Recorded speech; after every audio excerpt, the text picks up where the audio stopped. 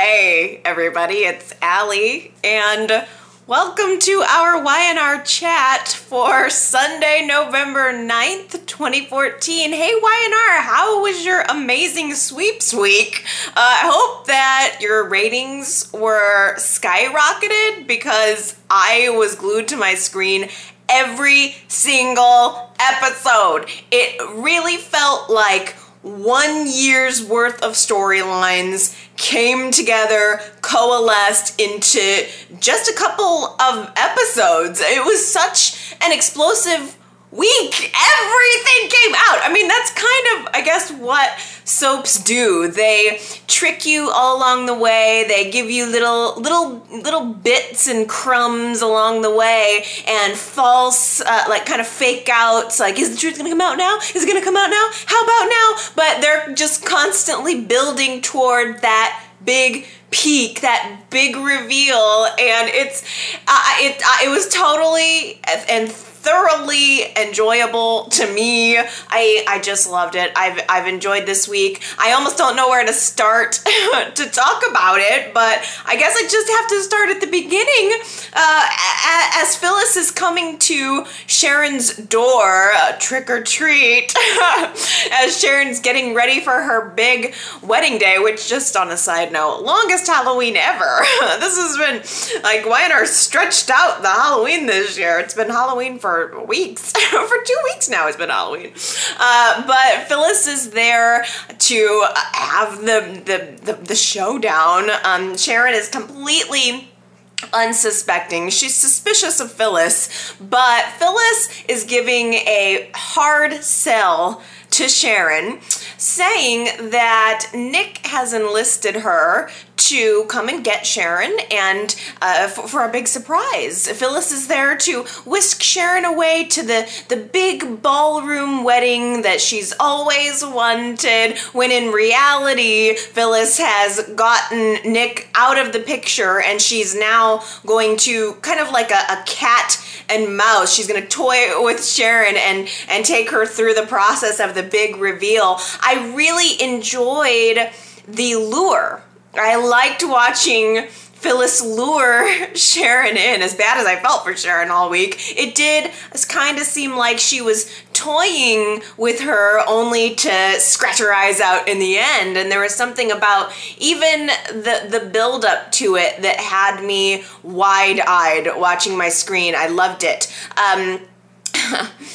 Phyllis says, well, I'm going to take you to your big old wedding, and Sharon is protesting. I really don't think Nick would send you of all people to come get me. And Phyllis is playing it perfectly. She's just acting annoyed that Nick would even ask her to. It was classic Phyllis. It felt like exactly something Phyllis would have done, exactly how Phyllis would have played it. And finally, Sharon decided to give in and follow Phyllis to where the wedding was going to be happening. Oh, it just happens to be at the ballroom where Phyllis and Sharon had their fight on the stairs. And oh, what do you know? The elevator's taken too long. So yet again, these women have to take the stairs.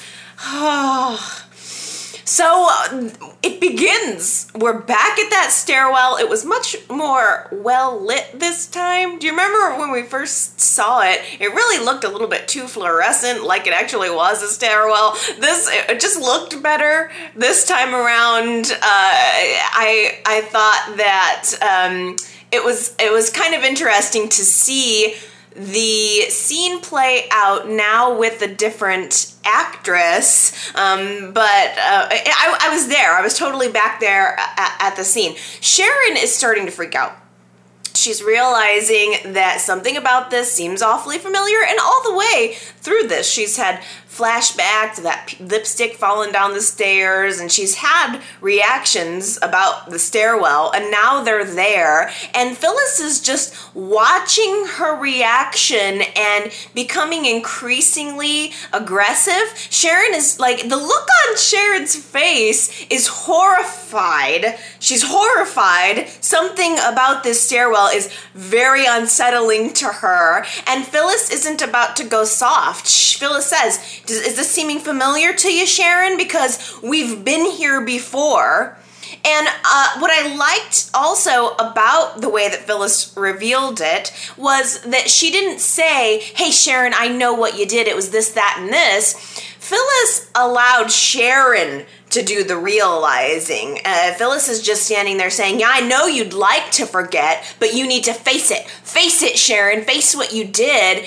And all of a sudden, we start to see Sharon realizing the full truth about everything. Y&R even recreated the original stairwell scene it's so great that they were able to get the outfits back. They must have had to, do they have to hang on to everything everybody's wearing all the time just in case they have to recreate a scene? Because Sharon was wearing the same thing. They even recreated it with the recast Phyllis in the green dress, the epic green dress, and the two women are now chasing them up the stairs again, or Sharon's chasing Phyllis up the stairs as Phyllis is trying to go to tell Jack the truth. And they recreated everything, including Sharon grabbing for the phone.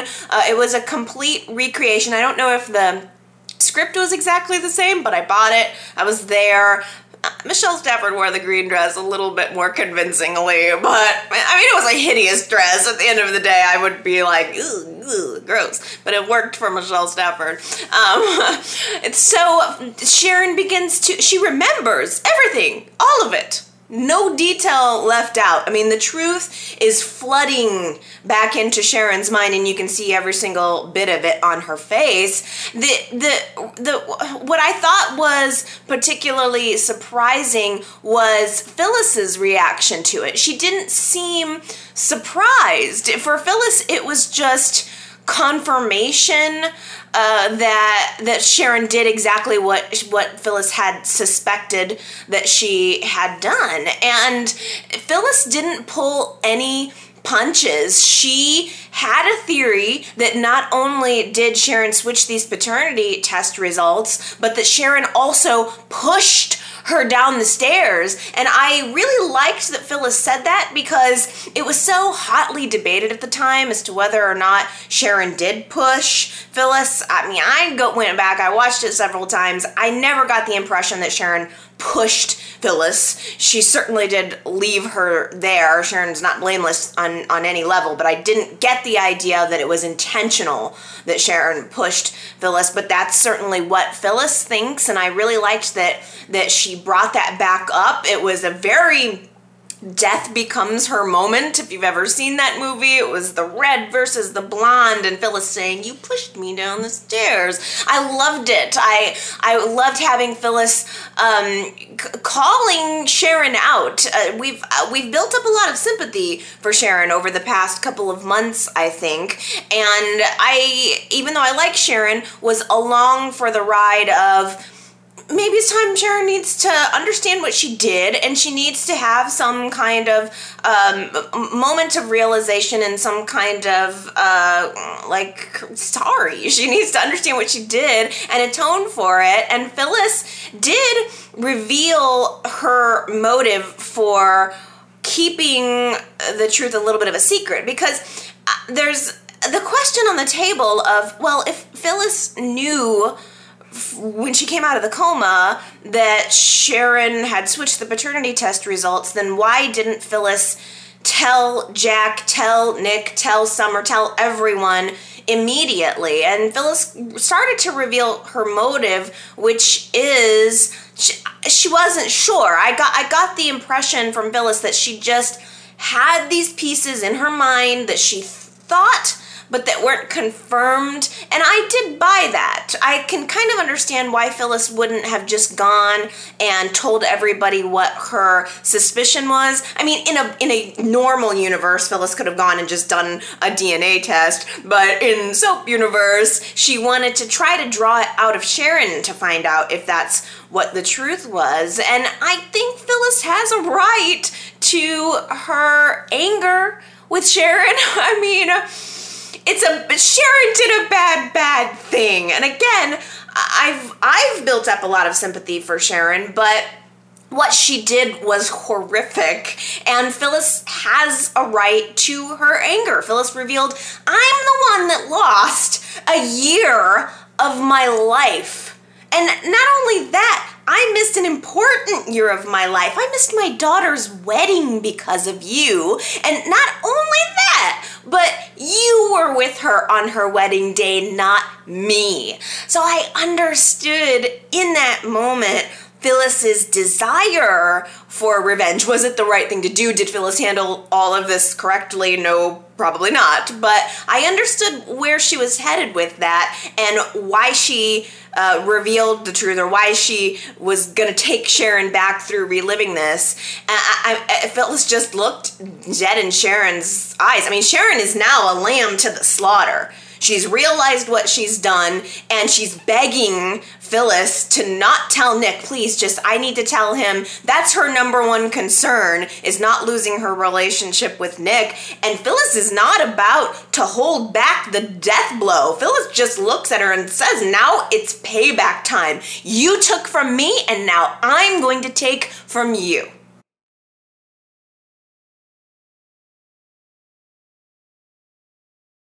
Victor pieces together the DNA mystery. He's in the living room with Summer saying, really? It's your brush? And she's saying, yeah, it's my brush. And he's like, really? It's your brush? Yes, it's my brush. Why are you so concerned about my brush? But she reveals it's hers. She leaves. Victor calls the lab in Sweden. Just say, no, that brush. You tested every strand on that brush, right? There was no, it couldn't have just been that Summer borrowed a little girl's hairbrush. Oh, no. The Swedish scientist confirmed to Victor that every single strand was tested. Every single strand! There is no doubt now that Summer is the DNA match for Nick. So what's the very first thing that Victor does? He goes to Jack's house looking for Phyllis, but of course he doesn't find Phyllis. He finds Jack. And there's a moment in the living room where it was sort of like Phyllis toying with Sharon in the cat-mouse way. Victor was sort of toying with Jack in a more subtle way, but you can't tell me that Victor didn't completely relish and enjoy the idea that he was now knowing something that Jack didn't know and was going to prove himself right all at the same time. I'll talk later about Victor's role in this. I know I'm not the only one who was completely annoyed with him throughout the week, but I'll get there later.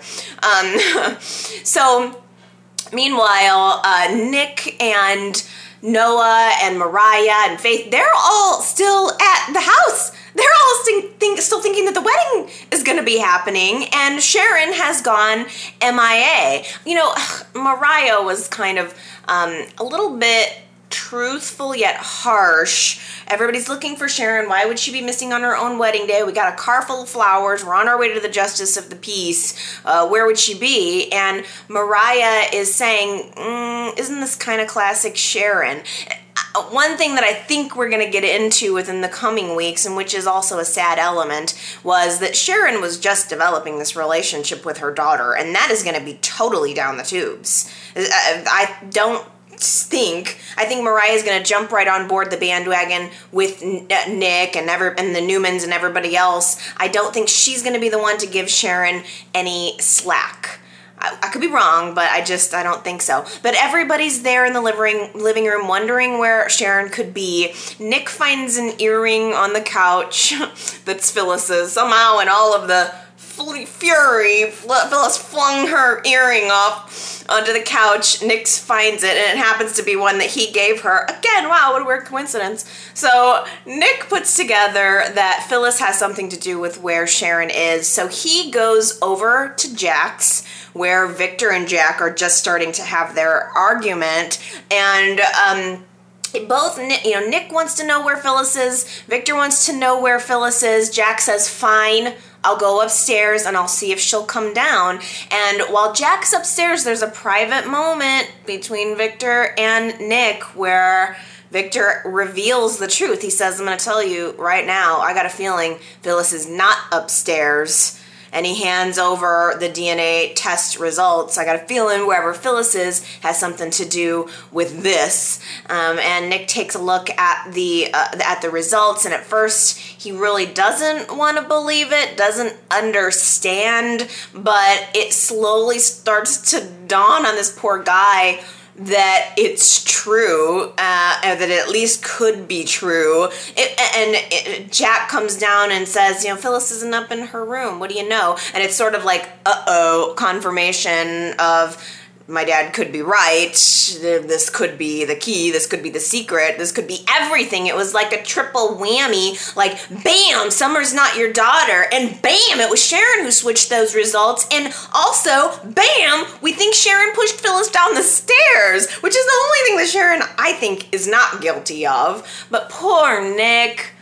Oh, this poor fool. His reaction, talk about watching a man's world crash down around him. I saw it all on his face. I felt terrible for him. And I didn't, just having Victor there. Victor was really kind of the thorn in this whole thing. And he says, he's like, I have a feel, he gets, I think Victor gets a phone call and says, oh, really? That's where they are? And then he tells, nobody's told Jack anything, by the way. This is still a mystery to Jack. But Victor says, I think I have a feeling where Phyllis and Sharon are because I was having Phyllis tailed. Well, okay, if you had Phyllis tailed, then why did you go to Jack's then? You already would have known where she was.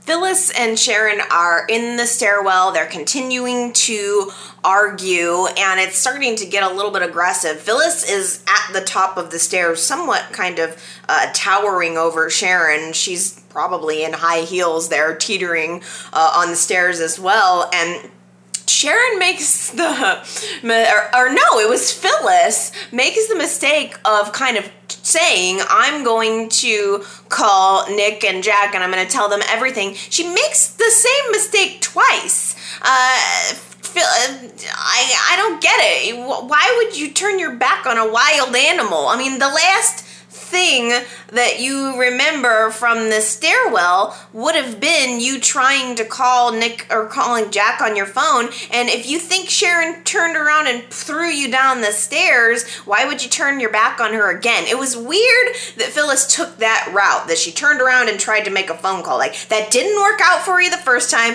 It got you in a coma. I don't know why you would do it again. But of course, Sharon's like, they're kind of becoming to struggle over the phone yet again, and this time Sharon gets a little wobbly on the stairs and Phyllis grabs her and is like holding on to her wrist really hard just at the moment that Victor and Nick and Jack show up, and Nick is calling out, don't hurt her, which I thought was kind of sweet. His first reaction is that, he's concerned for Sharon. Like, I think Nick wanted to give Sharon the benefit of the doubt. Like, this can't be true. There's no way she would do this. And I still, this is the woman I love. I'm planning on marrying her today. But it's clear that there's this exchange going on between the two women, and Phyllis is like, tell him, just go ahead and tell him. And she does. I mean, the truth kind of comes out there in the stairwell. And I will say, I hope that you guys noticed this too, because it was shock for Nick,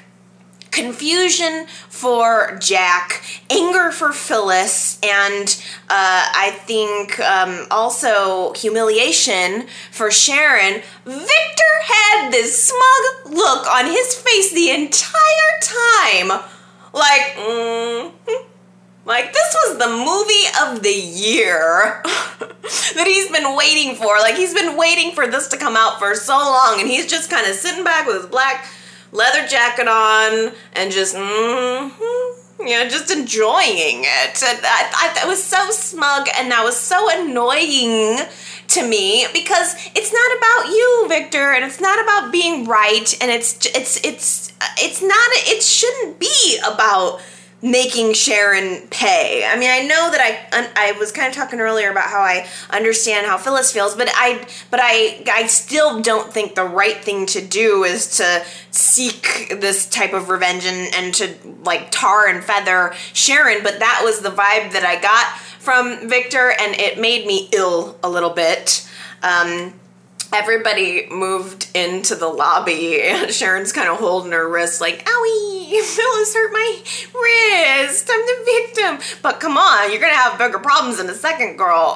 Like, your wrist is the least of it. But everybody moves into the lobby, and Jack is like, what is going on? He's clueless. He requires an explanation about the whole thing. And Sharon, actually, rather than Phyllis telling everybody everything, I think Phyllis lets Sharon be the one to do it. Sharon really tries to present her side of the story, but when it comes to Nick, all he wants to know is the facts. Did you do this? And when she had to admit, yes, the look on Nick's face, there was, I had to like look at it twice, because there's this look on his face of immediate disgust.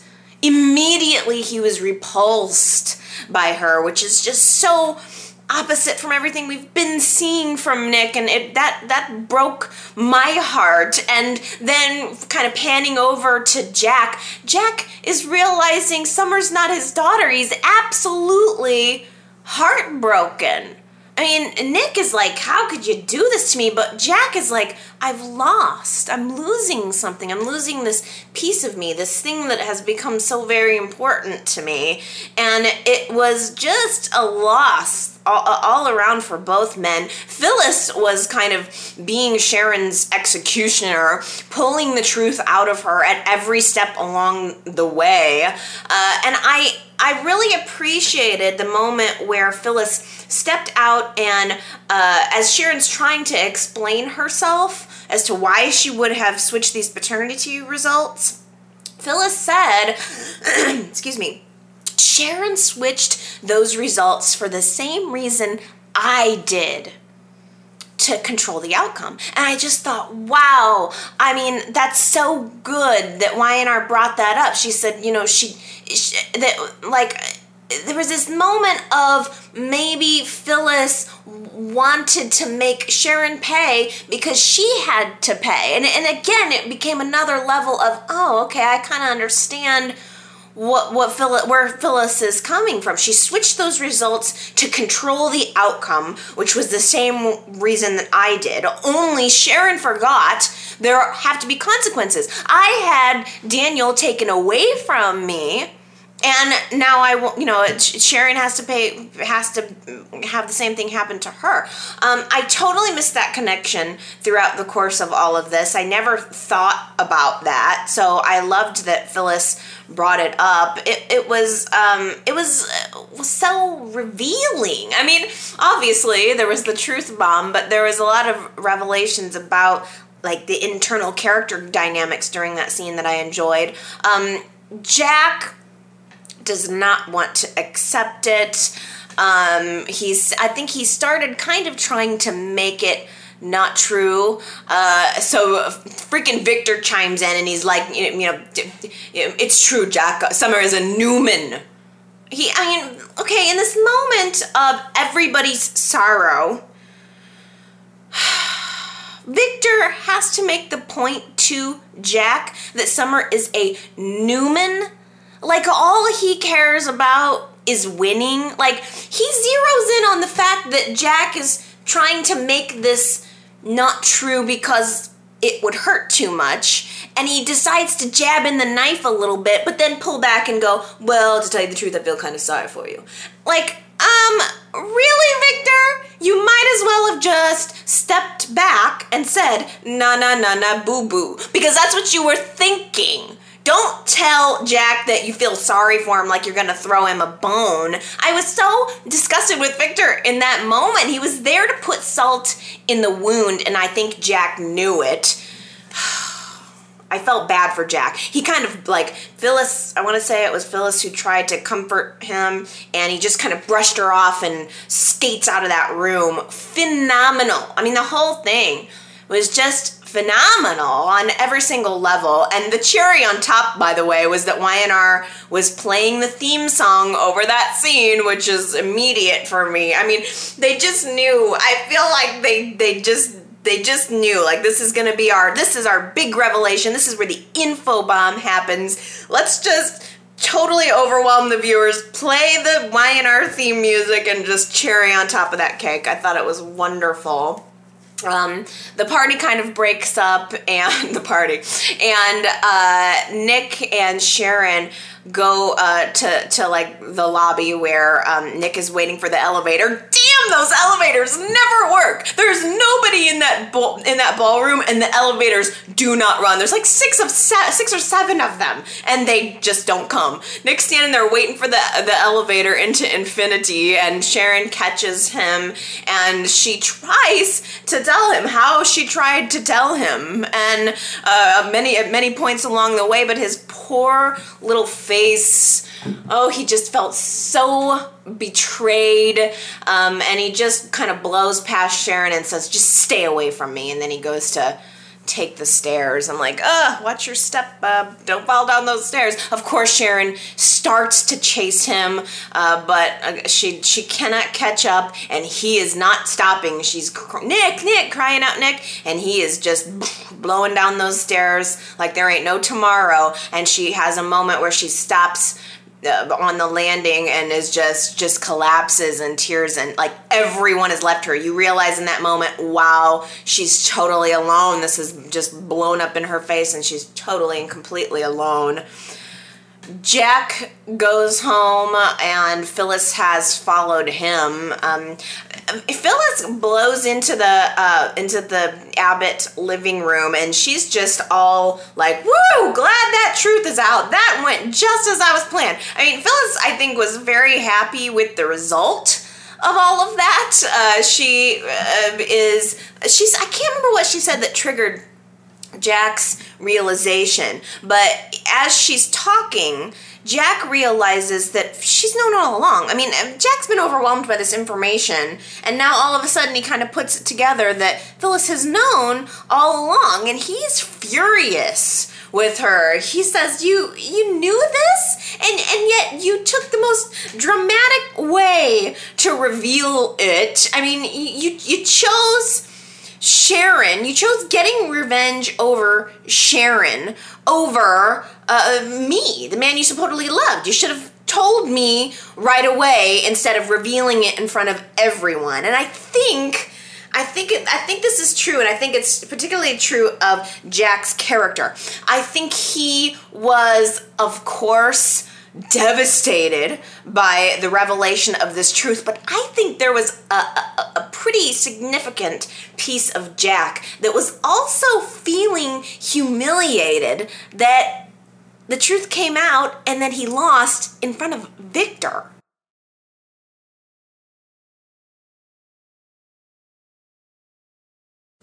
The next morning, Jack is in his living room, and Phyllis comes down and he tells her, it's time that we tell Summer. And in fact, he made a point of saying, it's time that we tell Summer it's better not to wait. I don't want to keep the truth from her for any longer. As in, you kept the truth from me longer than you should. You should have told me on moment one.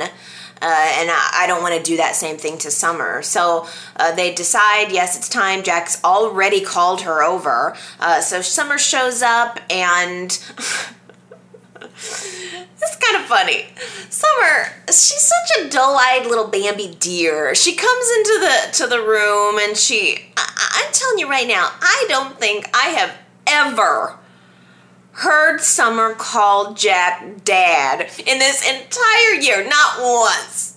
But she comes into the room saying, "What's wrong, Dad?" And Jack he's melting away, and you could tell she just keeps saying it. "What up, Dad?" And Jack's melting away, and he almost says, "Don't call me Dad." And Summer's just like hopping over in the corner like, what? Why, Dad? Why shouldn't I call you Dad? It was the most ridiculous. I mean, she had a moment last week, I want to say, of telling Nick that she was just starting to really accept Jack as being her father, but I never remember hearing her call him that. But they revealed the truth to Summer. I found that part to be a little bit anticlimactic. Summer's reaction wasn't as important to me as I think it should have been. Obviously, she's upset by it, but Jack and Phyllis together told Summer the truth, and I kind of would have liked to maybe see a private moment with Summer. I would have maybe liked to have seen her run out the door and I don't know, maybe even into the park or something and covering her face. Or I wanted to have a sense of Summer's identity crisis, or I wanted to know how she really felt in absence of the other characters. Summer's such a sideline character. She only exists to prop up the main cast. And if she's going to be there all the time and I'm going to have to deal with her and her husband, I'd like to get to know her a little better. And I don't feel like Y&R really zeroed in on her very well. Maybe in the future, I'm sure. And then there were reactions that she had throughout the week, but there was just something missing for me. I think a private moment with Summer would have done it. But also this new morning, Sharon is alone at the house. Nick has not come home last night until she's wandering around in the living room in the morning, and he finally comes through the door. He tells her he's just been out walking all night. I don't know how that works. It doesn't sound like he got a hotel. He was just out pacing the freaking streets of Genoa City all night long. And I thought just a tiny little detail I noticed was, did you see what Sharon was wearing? So she's gone from the white wedding dress into now it's the morning after and she's in all black. It's a black nightgown and robe set, still a little breasty, and I thought that's good. I thought that was representative, that was good costuming, but also there was a part of me that thought, I think Sharon believes, it kind of became revealed later in the week, but I think Sharon believes 100% that Nick is going to ultimately forgive her. I think there was a part of Sharon that thought, okay, after all this she comes home the night after everything happens, she probably showers herself up, puts on some lotion and some smelly stuff, puts on her black nighty negligee robe, and I think even though Nick wasn't at home at that point, I bet you Sharon laid in bed all night thinking Nick was going to come home and he was going to end up sliding into bed with her and she was going to make it okay again in the way that she makes it okay. Their relationship is very physical. Nick responds to the physical, and I just thought that was an interesting choice. I'm probably reading too much into it. But I just thought, okay, if all that had just happened to me, I'm going to tell you, I would have come home, I would have gotten my sweatpants, probably gotten in my eating pants, and a t-shirt. I'd had my face stuffed in some ice cream. I would have been wrecked. There would have been no black nightie for me. But then again, I don't have that Newman money. But I thought that was just an interesting side note. So Nick comes through the door, and Sharon's thinking, oh, he's back, but he's really only there temporarily to get his things. And I didn't expect that.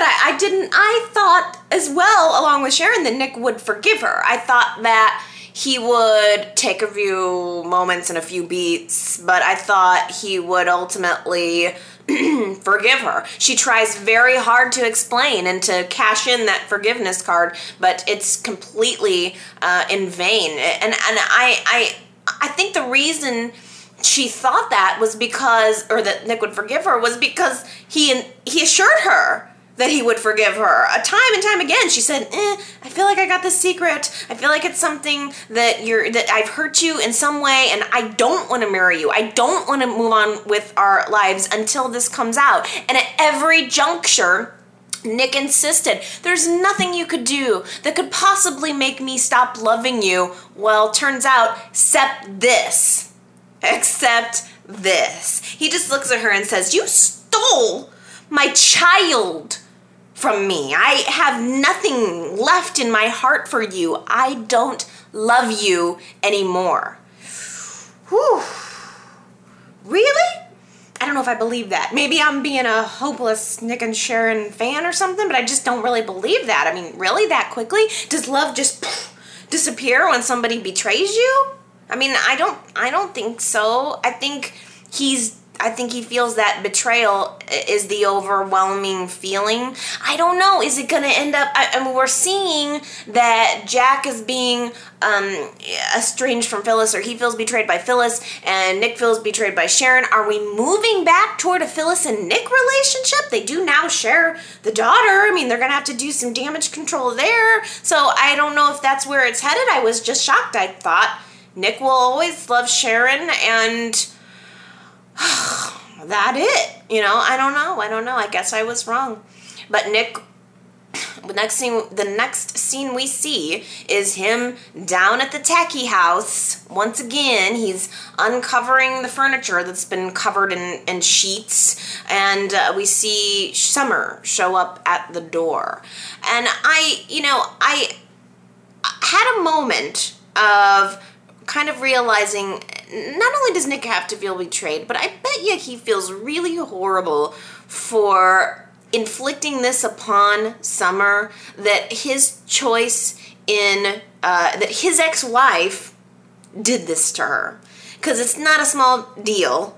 I can only imagine, Summer should feel so betrayed most of all. And I kind of thought, well, maybe Nick feels guilty for inflicting Sharon upon Summer in this way, but she does show up and she starts to tell Nick how she feels, and that was the moment where I did get into how Summer was feeling. I think I appreciate that she felt that betrayal, because Sharon was someone who not only did something horrible to her, but then turned around and became a mother figure to her as her own mother was absent. But Sharon was both the cause of and the comforter within that problem. So I understand how Summer was feeling torn about that, and I am looking forward to that confrontation. I want to see Summer versus Sharon. I want to see Sharon come face to face with Summer, realizing fully what she did now that she's kind of, quote unquote, in her right mind. From that scene, that interaction between Summer and Nick, I also appreciated that Nick did not absolve himself of his role in all of this. It would be very easy to just say, Sharon, let's focus all of the attention on her. But Nick said, I still didn't follow through with the paternity tests from the beginning. I still have blame in this. And even though Summer was like, it's not about you, let's focus this on Sharon, I think that Nick, I appreciated that he didn't just let himself off the hook. He's been carrying that guilt around for a year, and although his love for Sharon went away in an instant, that guilt apparently did not. I think it feels right that Nick and his daughter have been reunited, and seeing them together and him saying, you're always going to be my Supergirl, and throughout all of the time that you were taking pills and getting married to Austin, I've really just been wanting to tell you this. You are so grounded. I thought that was very cute, and I do have a feeling of, okay, this is right, because even though I think I had mentally started to adjust to the idea of Summer just being an Abbott, it feels right that she's Nick's daughter, and I'm glad he's got his daughter back. And I don't know what's going to become of Sharon. Just as Summer and Nick are having that conversation, Sharon is having the conversation at her house with Noah. And Noah, he really put the screws to her. He didn't hold a lot of punches. Noah did hold Sharon accountable for her actions, which I liked. And in fact, later in the week, Noah had revealed that he has a sense of, I've always been having to defend my mother, and it's almost become second nature to me. And in that confrontation, or that revelation of Noah learning the truth, it was interesting to see him really kind of holding her to the fire. And he said, "Has this all been an act? Did you really lose your memory, or were you just trying to keep the truth from coming out?" He really asked her some honest questions, which I think, as an audience member, I was wanting and anxious to hear her answers about. Sharon's reaction to the whole thing has been weird. I have sensed in the aftermath that Sharon has made a lot of excuses. And I haven't heard a whole lot of I'm sorries. It's more about, this is what was going on with me at the time, and here's what was in my head. And I think those explanations have a place in the argument or in the conversation, but I just think I would feel so incredibly sorry. I think I would be at Nick's feet begging him for forgiveness. I think I would be punishing myself before anybody else had a chance to. But Sharon is not really doing that. She's kind of fighting for herself a little bit. She's presenting her side of the situation pretty hard, which is odd considering she's someone who didn't really know about it. She's sort of finding out about it at the same time everybody else is, and yet she's kind of got a formulated argument as to why she did what she did. And I think that might be a little bit of foreshadowing, because at the very end of Friday's episode, we saw Nick show back up at the house. And, of course, she thinks, again, she said, oh, I knew you'd come back. So Sharon's sort of thinking that Nick's going to forgive her and that everything's going to be fine and she's just going to move on with her life. He's just going to understand. He's just going to understand. And apparently, I guess it's not what's going to happen. He comes back to the door and he says, the only thing that left that we need to deal with is our daughter, Faith. I'm going to tell you right now, you need to pack up some of her things. She's going to be staying with me from now on. And kind of getting the idea of wow, Phyllis's prediction is coming true. It's kind of ironic that Phyllis's, that this wrong, this paternity switch that's happened on Phyllis is sort of maybe ending in a similar way as her paternity switcheroo that happened with Danny, in that maybe Sharon is now going to lose custody of Faith in the way that Phyllis lost custody of Daniel. So I wonder if that's a little bit of foreshadowing, but also I think maybe Sharon's not just going to roll over and take it.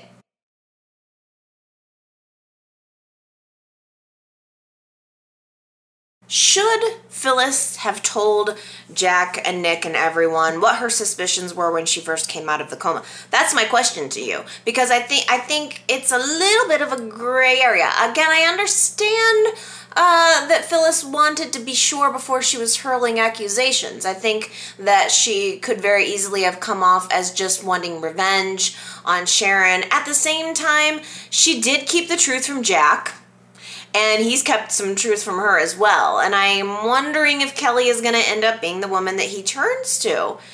He goes to the athletic club. He's distraught over everything that's happened, and the feeling of betrayal from Phyllis is not going away. He goes to the athletic club where he knows Kelly works, and she's all too happy to see him with open arms. She takes him upstairs and he explains the story, tells her everything. And as he starts to unfold what had just happened, Kelly says, wait a minute. So Phyllis knew this entire time? She knew?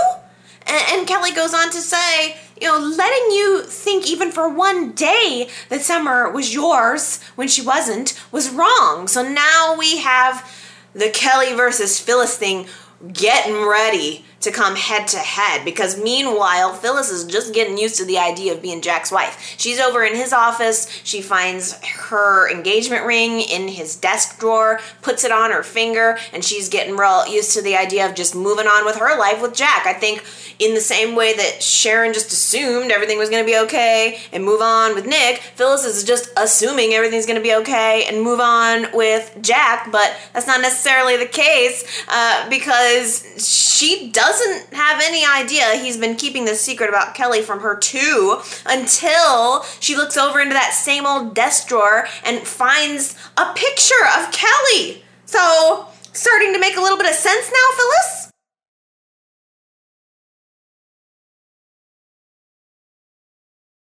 The other big revelation of the week was Michael.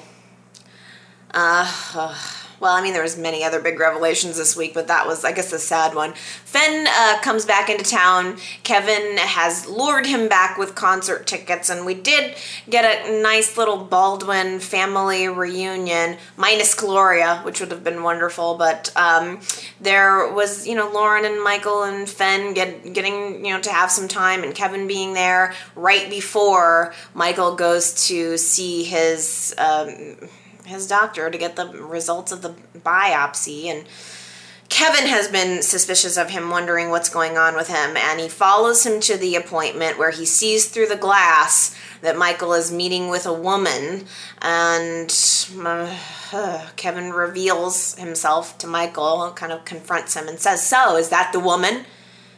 And Michael just looks exhausted, just absolutely exhausted, and he just looks at him and says, "Kevin, I'm not having an affair. I have cancer."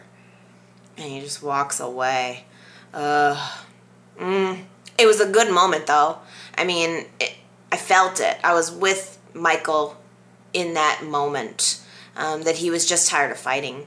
And Kevin followed him back to his office and tries to get Michael to talk about it, tries to draw out of him what his feelings are, and tries to convince him to actually lean on him.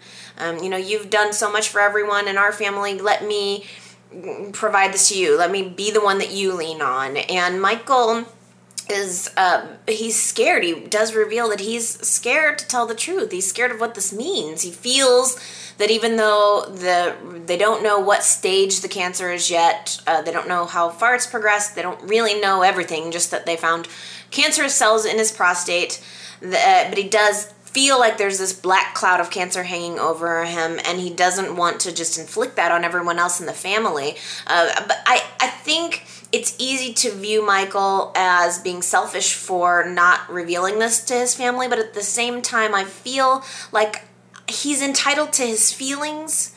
Even though you should have your family around you and you should have a level of support, it is something that you do kind of have to go through on your own. It's your own body. It's your own person. Only you are there to kind of conceptualize your own death or the possibility of it. And so I understand that, and I feel like Michael is entitled to his feelings and to his process of realizing this and going through this. I do wish that he would tell Lauren, of course, but I feel like I understand a little bit more about what he was thinking. And he was telling Kevin, the reason I'm not going to tell Lauren, or I'm not telling her, is because I don't want to see pity in her eyes. I don't want her to look at me and feel sorry for me. I don't want her to put on a brave face and give me lots of positive reinforcement, because that's just going to be more of a reminder to me. For now, I just want to enjoy these little pieces of happiness before I can't hide it anymore. And that's exactly where it is. Cancer there's no stopping this train, and you can't hide it forever.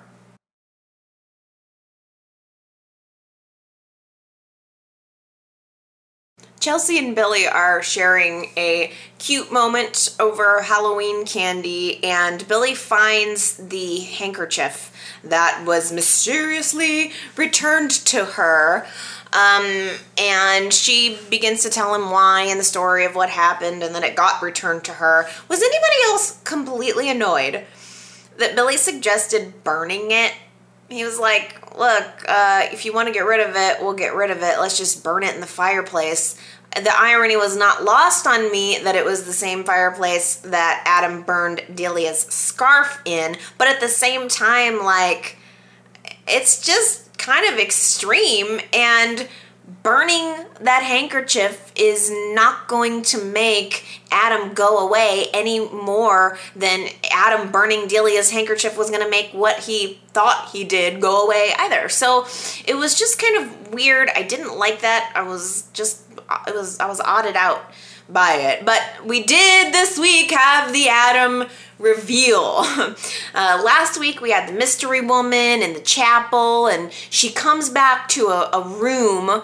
I guess, remember how Adams had all these other male assistants? I guess the male assistants weren't sexy enough, so we had to give him a female assistant who I thought as seeing her out of the hood, I thought it was Skye. I thought, have they recast Skye? Because I never really thought that she was dead. I always kind of thought maybe that was a con of some kind. So I'm almost kind of wondering if that could be Skye. There does seem to be a rapport between them. She comes back to this room where Adam's there in bed. His face is gauzed up like the Joker. You know we're gonna have a Joker revelation moment where they slowly unveil the bandages to reveal his face. That's totally gonna happen. But she starts to tell Adam, I saw your wife at the chapel. She sounded like she was saying goodbye to you, and she left the handkerchief, but I picked it up and brought it back to her. It seems personal. For that woman to do that for Adam doesn't seem like she's someone who's on the payroll, which makes me think that he knows her somehow, and that I don't know if she's going to continue to play into the scene. I theorized last week that she was the one who really killed Delia. I hope that's the case, because I want Adam to be absolved of the Delia murder fairly quickly. She would be an easy target. Let's take her down. But I don't know. Maybe it's Skye. I'm not sure, because it almost seemed like Skye and Adam had that kind of relationship, sort of tumultuous relationship, a love-hate relationship. And we had Adam's speaking his first words this week. The woman is going on and on theorizing about Chelsea and just like getting way too up in his business. And he just says to her, "Favor?" And she says yes. And he's kind of bringing her in close. Brina, come closer so I can just tell you something. And she gets right up in his face, and he just looks at her and says, "Shut up." I said out loud, well, that's Adam.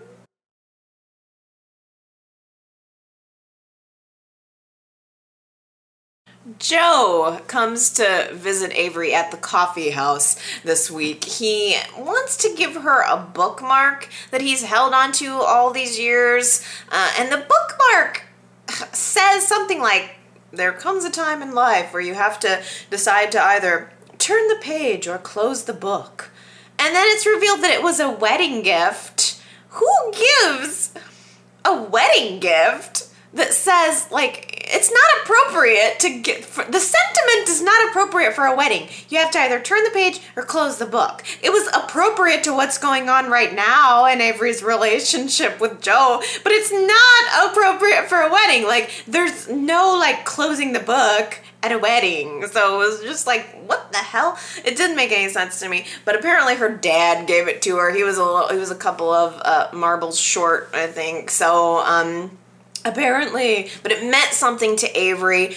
Not only the bookmark, but I think the fact that Joe had held on to it and that he gave it to her, and Avery was insisting, to Dylan, this is just it's a nice gesture. Dylan thinks there's a lot more to it, and she says, no, she's giving Joe the benefit of the doubt. And then, because Dylan is so upset over the fact that his building is going to be bought and he's going to have to move his business, Avery says, look, I'm a lawyer, I'm very clever. I'm going to find out who's behind this whole real estate deal, and we'll deal with it. And she gets on the phone, and of course she's shocked to find out that it's Joe Clark is the managing broker. And immediately she jumps to Joe's defense. I thought that was interesting. She says, no. See, this is not personal. This is about business. He's not the financier. He's just doing his job. So I thought that was an interesting reaction. It was not, Dylan, sorry about that. Sorry that this is happening. It was about, no. Dylan, don't jump to any conclusions. Of course, Dylan jumps to conclusions. He wants to punch Joe in the face. That's his only ever, reaction ever. Like, if there's a problem, Dylan's gonna punch it. He's a lot like Nick in that way. Avery tries to suggest, no, let's fight him where it hurts, in the bank. We'll sue him, we'll do things not physically. So what does Dylan do? He goes right to the club and he punches Joe right in his face and causes a scene, which Paul walks into later, by the way, and he kind of, I mean, it's hard to say. Is it business? Is it personal? Maybe it's a little bit of both. Joe is insisting to Dylan, look, I'm sorry, I'm doing my job, this is what it is. And Dylan, Paul kind of comes in and Dylan has a side with Paul and says, I know this is not just business. This is personal. This is him trying to seek revenge on me. So Paul decides he's going to do a little background check on Joe, and he gives Joe kind of a word of warning, like, stay away from my son's girlfriend. And I don't know if Paul's going to unearth some information about Joe, but in general, I think the storyline has a lot of potential. It's not Sharon's secret being blown up after 1 year all in one episode, but it is a good storyline. I appreciate what it's setting up. During the scene where Dylan punched Joe, Dylan is going on and on about how, my coffee house isn't just a building. It's a part of this community. And, Joe's got his perspective too. Like, I'm just here brokering a deal. This is what business is sort of what the future is. The confrontation of Dylan versus Joe has a very blue collar versus white collar vibe to me, which I really liked. I think that it's good and it fits in the show. I think it's a storyline that kind of has a social conscience too. There's a little bit of a moral there, like development. Is it hurting or helping communities? And I think I have to say bravo to this storyline, YNR, because it's giving me everything I really need. It's got that social element. It's a business storyline, which I think the show sorely needs, and of course it's personal. It's got the relationship element too. So in my mind, it's like the perfect trio storyline. And it doesn't hurt that Joe's a total hottie.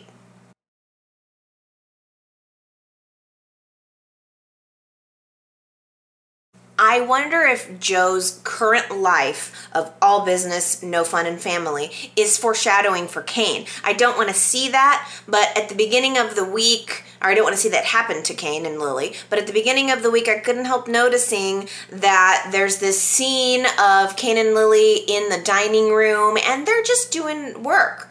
And he kind of picks her up and they're being playful and he scoops her down and gives her a big old kiss. And how often do you get to just kiss your wife passionately at work? It was clear, even to the staff around, that these two people love each other. It was such a nice moment and really encapsulated the pros for Kane staying and working there, just getting to work with his wife and enjoy his life and his kids. But then toward the end of the week, he did admit to Joe that he does miss the corporate rigmarole. He admits he wants more out of his career, and he always kind of has. There's got to be a balance somewhere in between, but not in this town. I think we're going to see Kane deciding to go work somewhere, whether it's with Joe or not. I mean, probably I'm guessing he's going to just get a job with Joe and start working on these real estate deals or whatever. But it's going to be a problem for his relationship with Lily. The question is who's going to be there to pick up the pieces. I don't know. There was another awkward Winters family meal this week. I mean, get used to it, you guys. It's holidays right around the corner. You think dinner together is awkward? We've got Thanksgiving and we've got Christmas, and all the time Devon and Hillary are probably gonna be playing footsie underneath the table while everybody else is completely unaware. I think this is probably gonna be the next big arc, like the next big explosion, the next big storyline that explodes.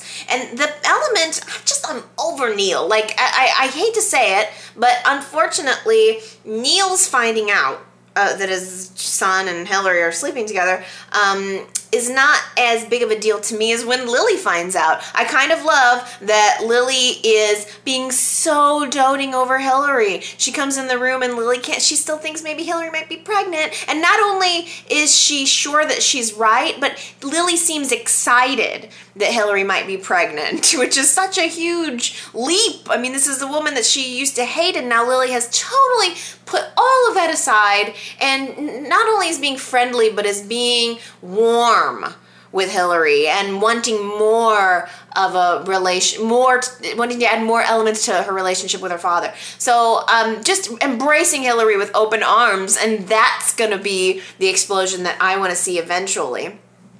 Everybody's going to be mad at everyone. The whole time, Devon and Hillary are just under the table and side glances looking at one another, and at the end of the dinner they end up meeting upstairs for a little hanky-panky. They've just accepted that this affair is happening. It's going to keep happening. You can't just keep going and having sex at the hotel that Lily works at. One of these days she's going to be the one to see you around the corner. This time it was Colin. Colin's creeping around in the upstairs bedrooms. Who the hell knows why? And he looks and he sees Devon and Hillary smooching and heading into their little hotel room for more. So I think, I'm guessing, I'm kind of just putting this together now on the fly, but I think, that Joe Clark wants to buy the athletic club. Yes, because I think that groundwork's already been laid. He said he wants to buy the athletic club, but Devon isn't selling. So Joe's going to want to buy it. Colin's going to be involved with Joe. And now Colin's got information on Devon and his affair. And Colin is going to say, hey, guess what? God, I got to work on my Australian accent. One of these days, he's going to say, guess what? You're going to end up selling this piece of land to Joe, or I'm going to tell everybody about your little hanky-panky with your daddy's wife.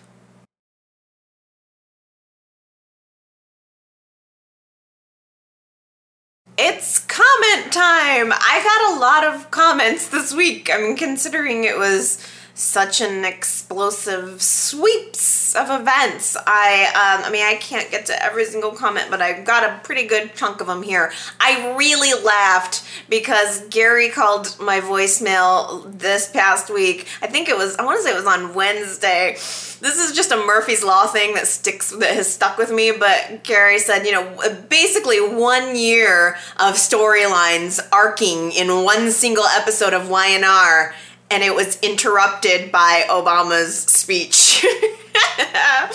I can't imagine any worse Murphy's Law moment. I don't know why, but I put myself in your shoes there, Gary, because I watched the show completely uninterrupted, jaw open, oh my God, I can't believe this is going on. And I just had to imagine that was happening to me, that I'm loving the show and every single moment, and in the stairwell, and then all of a sudden cuts in a message from the president. No!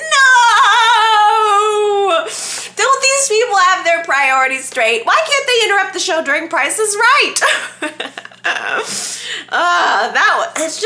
It would get me, it would kill me.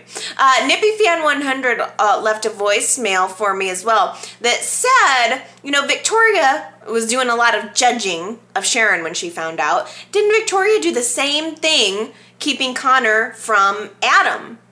Yes. Victoria knew that Connor was Adam's son and let the entire pregnancy go through without telling him or anybody else. And NippyFan100 also said Nikki kept Abby's paternity a secret from Victor as well. So it's kind of, the point is, everybody sort of wants to point fingers at Sharon and make her as the bad guy, but so many women have done the paternity secret in town that it's just impossible. Nobody in this town has any room to throw stones ever on anything. Bobby Thompson on Facebook says, although Sharon was acting like a lunatic last year, I'm worried for her character. I wonder if she might attempt suicide. Have they ever had a main character attempt suicide? I feel for her, and although I'm enjoying having Phyllis back on screen, I do wish she would leave Sharon alone now, because losing everyone is punishment enough for Sharon. I'm surprised. I would have thought that Sharon would be a little bit more wafy. I mean, she's been crying about it, and I mean, obviously she feels bad about it, but I don't know. I don't know if Sharon's going to hurt herself. I'm getting the vibe that she's going to fight back, which is what I would like her to do. I agree that I don't want to see Phyllis continue to pick on Sharon. It's enough. That part is done. I don't need to see that anymore. It just seems cruel if she were to continue. And on that point, Jennifer Budin on YouTube says, I have a question. Why are the writers building such a huge revenge storyline around a bipolar character? Bipolar isn't something you're Bipolar is something you're born with, not something you catch like the common cold. That is very true. YNR had gone to great lengths to help us accept that Sharon has an illness, and she talked a lot about her illness throughout the week. So it's sort of like one of those things that YNR would maybe have us believe that now that Sharon's on her medication, she's just completely fine now. But at the same time, yeah, I mean, she definitely has a mental illness, but she's been reminding Nick of that as well. Karen Ferguson called into my voicemail and said, it's not fair for Jack to say Phyllis lied. Phyllis risked her life to tell Jack the truth about Summer. After the coma, well, let me back up and just say that because it is true. Phyllis was trying to get to Jack. That was the point. And the second Phyllis found out about Summer's paternity, she was running up those stairs to get to Jack.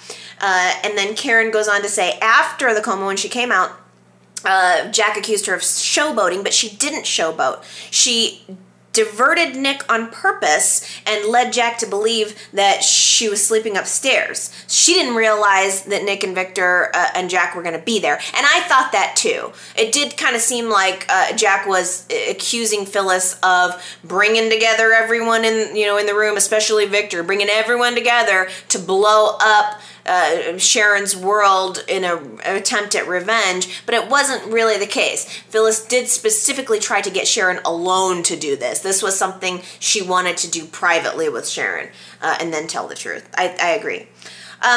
Grenadian Candy on YouTube said, are there any kids on this show whose paternity weren't questioned? I thought the exact same thing myself. It was when Summer was having a conversation with Abby. Like, of course, now all of the Newmans are welcoming Summer back into the family, and all of the Abbotts are saying, you're still our family, even if you're not blood.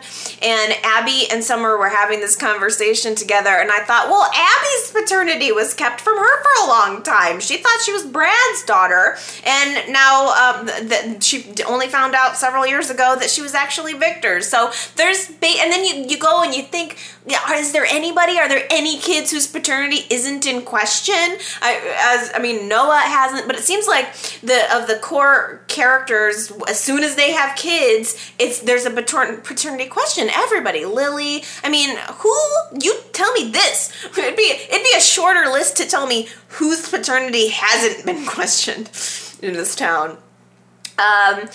Connor left a voicemail as well, kind of circling back to Victoria, saying, Victoria wants to get to know Stitch, but only after she saw him getting close to Ashley. You know what, Victoria? You had your chance to get to know him and you pushed him away. Very true. And she's been walking around town all week thinking, oh, whatever Ben has to tell me is going to change everything. I really hope so. And we'll just see. I don't know if he's ever going to get a chance to do that. Michael called into my voicemail, with a really good comment. Actually, I got a lot of good voicemails from Michael this week, but of course, the point I have to zero in is this. Michael says, guess what? He kind of made the connection. Joe Clark is just like Brad. Oh, that's so perfect. As soon as I heard that, I was like, oh my gosh, yes, he does. Joe Clark kind of fills that spot of the middle guy between Victor and Jack. We always have the Victor-Jack rivalry, and Brad was always the third guy. And when Brad left, it was Tucker. So it's kind of like Joe could kind of be in there, or Colin, or somebody, but somebody kind of fills that spot. But I know it's like Joe Clark is kind of like bad but good at the same time, and I agree. I liked that connection. But the better comment that Michael left that, yes, makes total sense is it a coincidence that Joe's last name is Clark? don't think so. Michael's theorizing, and this blew my mind, that Joe Clark is Matt Clark's little brother. Yes! It's happening, you guys. Okay, if you weren't watching the show back, I mean, this had to have been what, early to mid 90s. There was this guy, I think he attempted to rape Sharon. His name was Matt Clark. He was trying to rape Sharon, and Nick came in and, well, everybody thought he shot him, or Nick went to jail for shooting Matt. I'm just pulling this out of my memory, so I didn't do any research, but this is just what I remember. But basically, Nick went to jail for shooting this guy, and he was in jail for quite a while. I remember it. I still remember the trial. I remember feeling shocked because he got convicted. Like, Nick went through the trial and got convicted for it and went to jail. And that's how Wharton came up. I always loved the character of Wharton. I thought he was kind of cool. But anyway, so Matt Clark died. It came out in the end that Amy, who was this friend of Sharon's at the time, I think she was dating Matt Clark. She was the one who ended up having shot him. And I read a couple of weeks ago on CBS Soaps in Depth that Grace is coming back again, who was on the scene at that time, and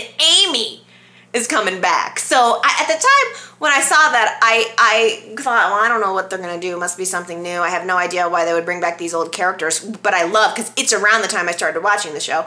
But I had absolutely made no connection about the last name, Clark. It's genius. If that's where they're going with this, it's genius. Thank you, YNR. I will lose my freaking mind.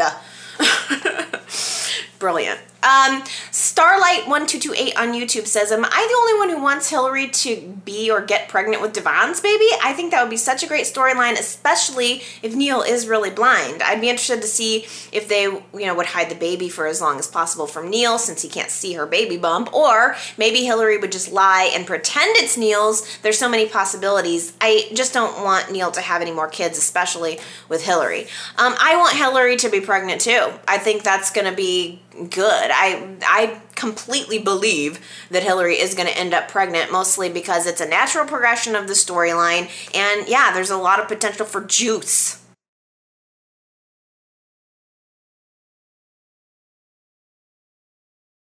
Okay, my podcast friends, I think that does it for me for this week, but I know you've got some comments. So feel free to let her rip.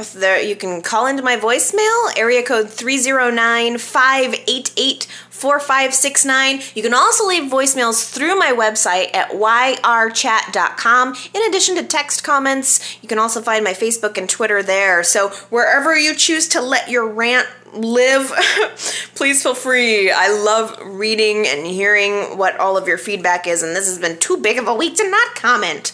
So please feel free. I think that's it. I'm looking forward to next week's show. I can't imagine what the blowback will continue to be, but I'm excited. So I'll see you next Sunday. Okay, you guys. Love ya. Bye.